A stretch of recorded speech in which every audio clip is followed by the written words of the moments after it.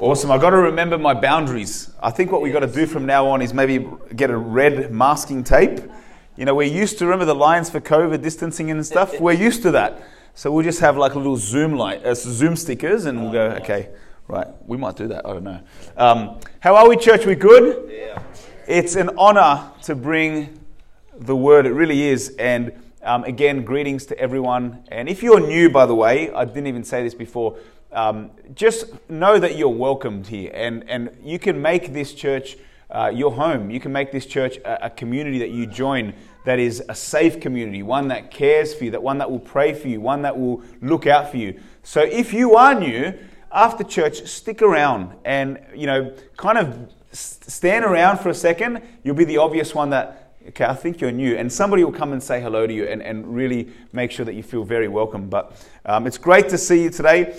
I want to preach a sermon today that I've entitled, Having Confidence in God. Having confidence in God. But let me just pray and then I'm going to get right into it. Dear Lord, I thank you that you are here, Holy Spirit. Thank you that you inhabit the praises of your people, which means that when we lift you up and when we praise your name, you come and you dwell with us. You are in the midst right here, right now. And I thank you, Holy Spirit, that you want to speak to people's hearts and to people's lives. And I pray that, you know, our hearts would be ready and my heart would be ready and we would be receivers of your word, Lord God. In Jesus' name, amen. Amen. Awesome. So, confidence in God. But what I might do to start with is just give you a little bit of a definition of what confidence, the word confidence is from the Cambridge Dictionary. And it says this: the quality of being certain of your abilities or of having trust in people, plans, or the future. That's the definition.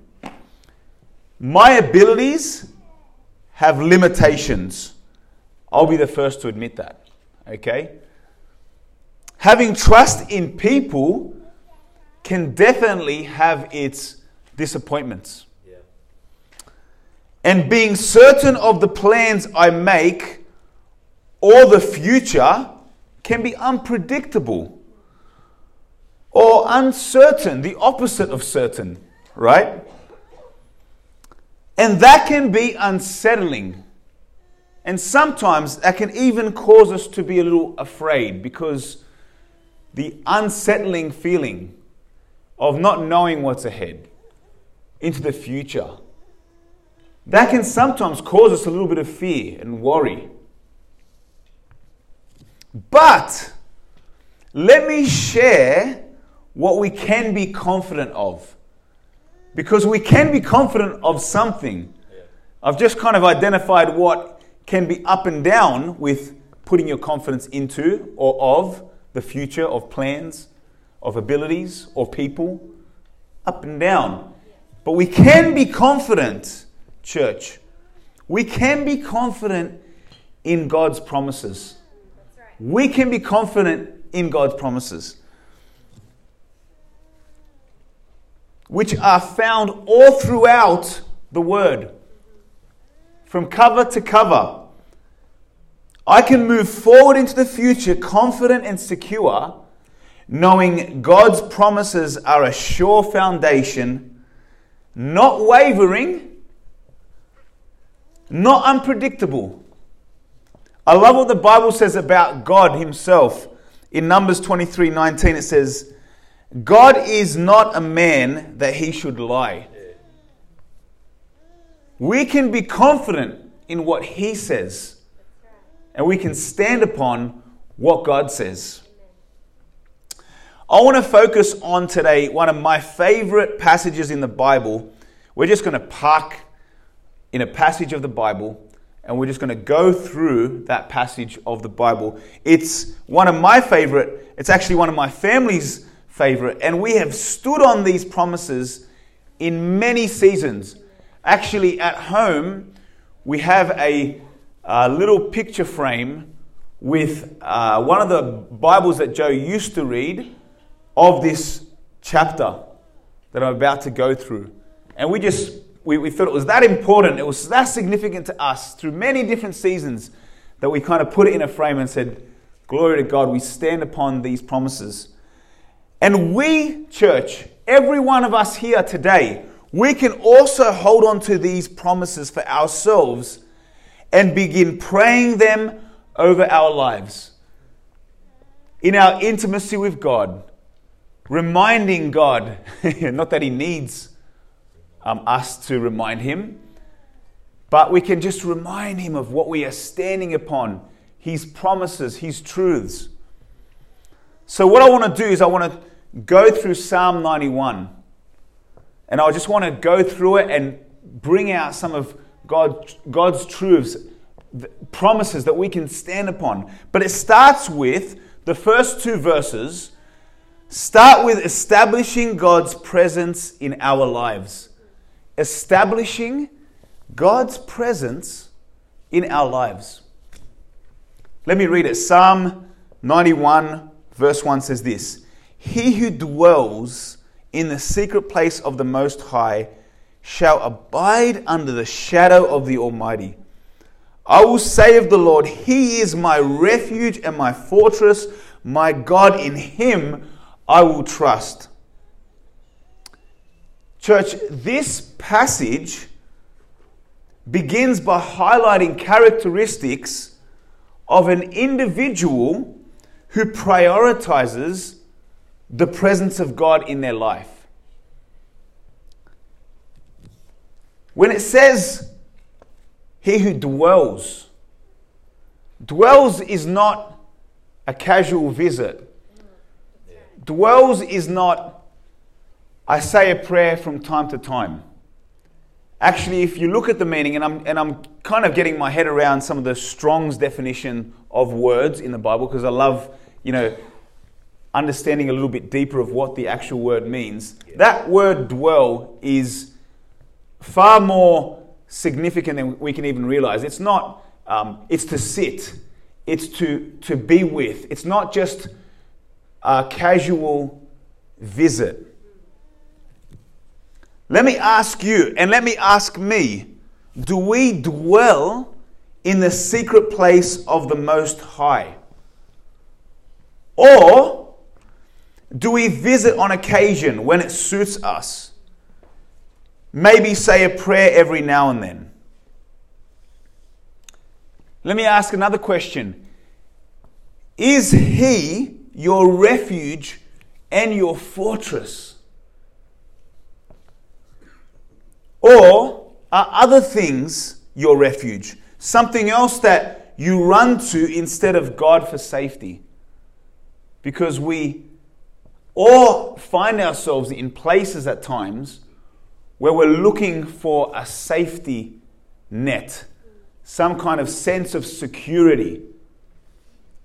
Is God my refuge and my fortress? Is He the one that I run to in that moment when I need to be in that safe place? Can I urge you to establish God's presence in your life by taking the wonderful invitation God offers us? In Psalm 22:3 it says this: But thou art holy, O thou that inhabitest the praises of Israel. Isn't that an amazing scripture? That when you praise, when I praise God, what I'm doing is I'm inviting His presence to be in my life. I say, God, it's not a casual prayer. It's not a visit you every now and again. I want your habitants to be where I am, because I welcome you with praise and with worship in that place, in that secret place. Hebrews 4:16 says this: Let us therefore come boldly to the throne of grace, that we may obtain mercy and find grace to help in time of need. Come boldly. We have an invitation to come and enter in to a place of intimacy with God. There's an invitation for us. Come boldly. Come in. James 4:8 says this, draw near to God and he will draw near to you. What a promise. What an amazing promise that we can just sometimes skip over. Draw near to God and he will draw near to you. When I intentionally say, God, I'm going to dwell, I want to dwell with you right now. When I invite God, when I say, God, I want to come near to you, the Bible says he comes near to me. That's a beautiful, beautiful space and place to be.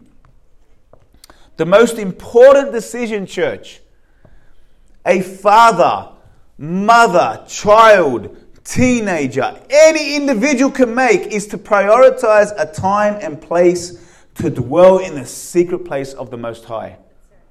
You know, I know for me, and by the way, when we preach, and I've said this before, it's God convicts us when we preach to be able to like remind us of something, and then this is me just coming to the church and saying, hey, this is what God's reminding me of, and I hope he can remind us of that as well. When I was young, the dwelling place of God's presence was very natural. It used to be something that, yes, I had more time, and yes, I had an opportunity more so than I do now, but it was a place that I would regularly visit. A place where I didn't just come for a checklist of prayers.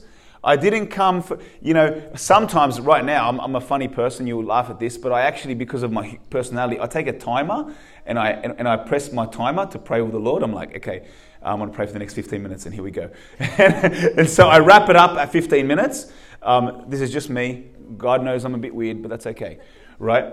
But the point is, when I was younger, I used to regularly go and park myself, dwell in the presence of God, have worship music on, and not even have to even say anything much sometimes, but just to be in that place where I say, God, I am consciously and intentionally coming and drawing near to you.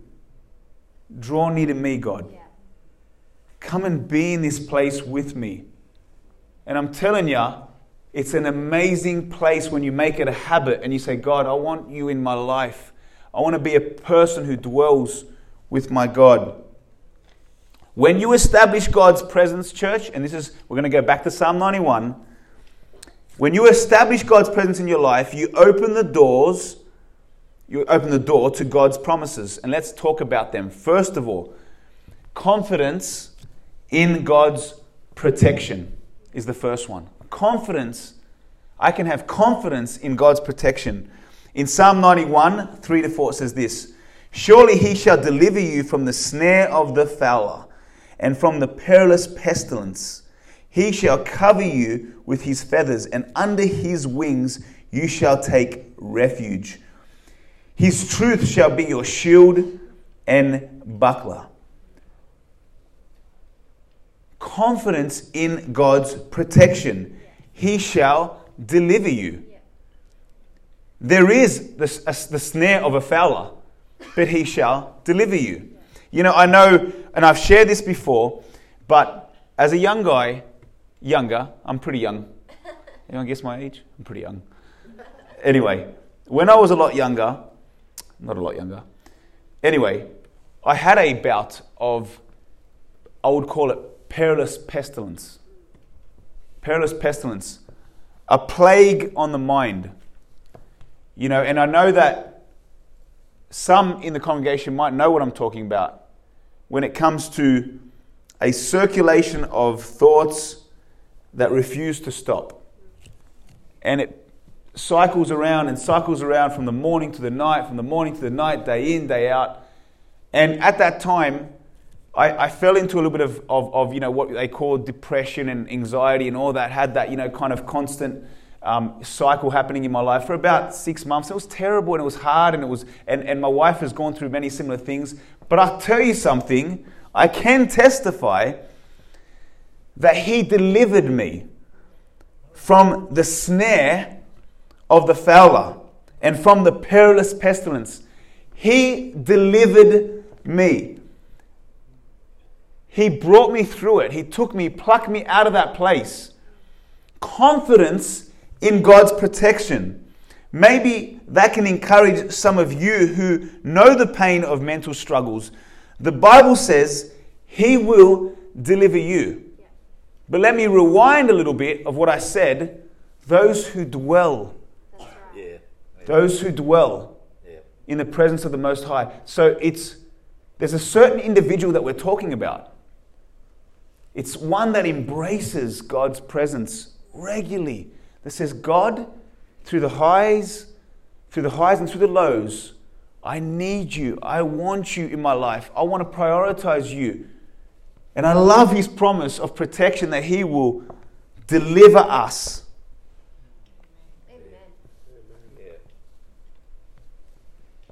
Confidence in God's protection. Can I also encourage you, church? Don't be afraid to take initiative and risks if God is leading you to, and trust that He will keep you safe. Confidence in God's protection. So I'm talking, a moment ago, I just talked about my testimony of Him plucking me out of a terrible place. But I'm also talking to the audience here that might fear sometimes being bold and taking that step of faith that God is asking you to take. Can I encourage you that we can be confident in His protection? I love this passage, Psalm 91. Okay, let's move on. The next one is confidence in God's peace. Confidence in God's peace. And Psalm 91:5 says this: You shall not be afraid of the terror by night, nor of the arrow that flies by day, nor of the pestilence that walks in darkness, nor of the destruction that lays waste at noonday. What's amazing about the last couple of scriptures is there is a terror by night. Yeah. There is. There is an arrow that flies by day. There is. There's a pestilence. There's a destruction. And yet, this is a reminder, a beautiful reminder, that in the midst of all hell breaking loose, so to speak, God gives us a perfect peace. A place that cannot be disturbed in Him. And rewind back to those who dwell in the secret place of the Most High. A perfect peace through the storm, through it all. You don't have to feel insecure in unknown territory. And now I would be a hypocrite to say that I've never felt insecure in the unknown. I remember, and I've maybe shared this story before, but during the COVID crisis, I was working for Woolworths, and, I remember it was just, it was getting worse and worse, and the situation was getting worse and worse. And then I was at the point where at one of my days of work, I had to serve my own team members at work toilet paper for whoever wanted to buy toilet paper, because they didn't have an opportunity to get to the shops in time after work, because this is shift workers, right? But the point is, I came home, and I remember, I don't know if Joe remembers this, but I sat in the driveway and I felt the uncertainty. I felt like, this is bad. This is something I've never experienced in my life. We can't go anywhere, can't be anywhere. Toilet paper is going off the shelves. It's become the most popular item in the shops. And it was just an uncertain time. And if I'm honest, my mind started to race. And I was thinking, what's next? I've got a family to feed. I've got my 5 kids that I care about more than anything. And what will it mean? And, it's going to mean that we're going to get people going to start turning against each other. And they were, to some degree, fighting for toilet paper, right? But I was thinking, what is worse? This is terrible. And I was feeling uncertain. But in that moment, come back to the secret place, those who dwell in the secret place of the Almighty will find confidence in God's peace. He gives us peace. He offers you peace in the craziness, in the chaos. Paul and Silas singing hymns while bound in chains. What a beautiful picture. In the uncertain, bound in chains, in the midnight hour, start to sing hymns of praise. Perfect peace. God gives that to us. That's what you can claim and say, God, you give me perfect peace no matter what the circumstance that I'm facing. Let's move on. Confidence in God's perspective. Confidence in God's perspective. And let me read from 7 to 10, 91, 7 to 10. 1,000 may fall at your side, and 10,000 at your right hand, but it shall not come near you. Only with your eyes shall you look and see the reward of the wicked. Because you have made, here it is, it's a reminder again, back to the first part of the passage. Because you have made the Lord, who is my refuge, even the Most High, your dwelling place. Not your casual visit. Not your every now and again, your dwelling place. No evil shall befall you, nor shall any plague come near your dwelling. Hallelujah. Yeah. What a promise. God gives us an eternal view of life that keeps you steady. Yes. Isn't it amazing that while we are surprised, in the very scriptures, it talks about 10,000 at your right hand. But it's not like God's surprised.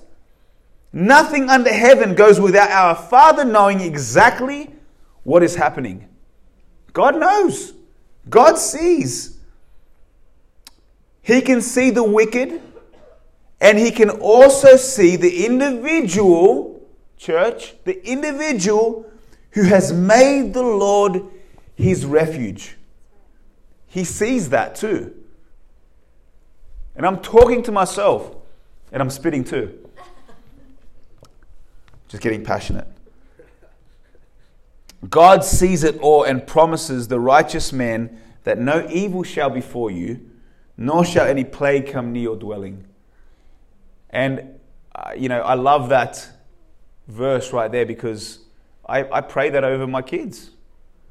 I say one of my routine prayers is, God, no evil shall befall them, no plague come near their dwelling, their person. In Jesus' name, my wife and I, let's continue to be people that dwell in the presence of the Almighty, that ask Him to be in the center of where we are, of who we are. Next one, God's confidence in God's provision. In God's provision. Psalm 91:11 says, for He shall give His angels charge over you to keep you in all your ways. Hallelujah. In their hands they shall bear you up, lest you dash your foot against a stone. You shall tread upon the lion and the cobra, the young lion and the serpent you shall trample underfoot. God provides, church, spiritual reinforcement that we require in whatever the situation. Thank God that this promise reminds me that I am not alone. That's right. It's not just me and my, I know we talk about being fearless, and I know we talk about having a courage culture, but thank God that it's not based upon David Wrotniak and his ability to be courageous. Yeah. Because sometimes, thank God, He gives us that spiritual reinforcement. Jesus, after being tempted in the desert, had angels come and minister unto Him. Peter had an angel lead him out of prison. In the time of need, God's promise says He will provide. He will provide that spiritual reinforcement, that spiritual help that we need. I was thinking about actually Ryan, and obviously he's not here today. But anyone who saw it, or is he here today? I'm not sure. But anyone who saw it, the car was a write-off, you know. And I'm just thinking, who doesn't know that an angel prevented that accident from being the worst case scenario? Thank God that He sends His angels to bear us up so we don't dash our foot upon a stone. Thank you, God. We are not alone, church. God will provide help in times of need. And let me finish with confidence in God's power. Confidence in God's power. And listen to this. Listen to the certainty that God has. Because He has set His love upon me, therefore I will deliver him.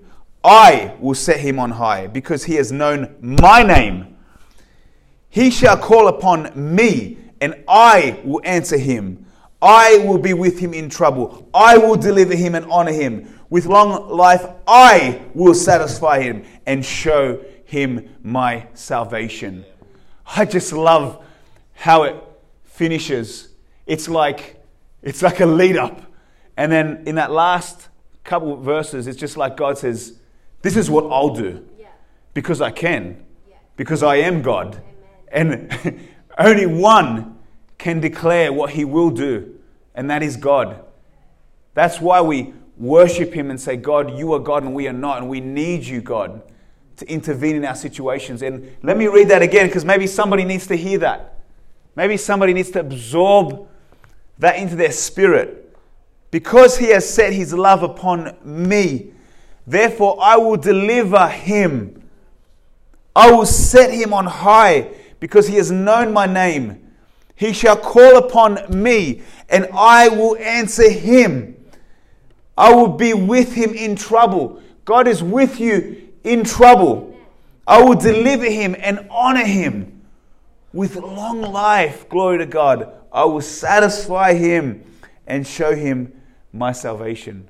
Hallelujah.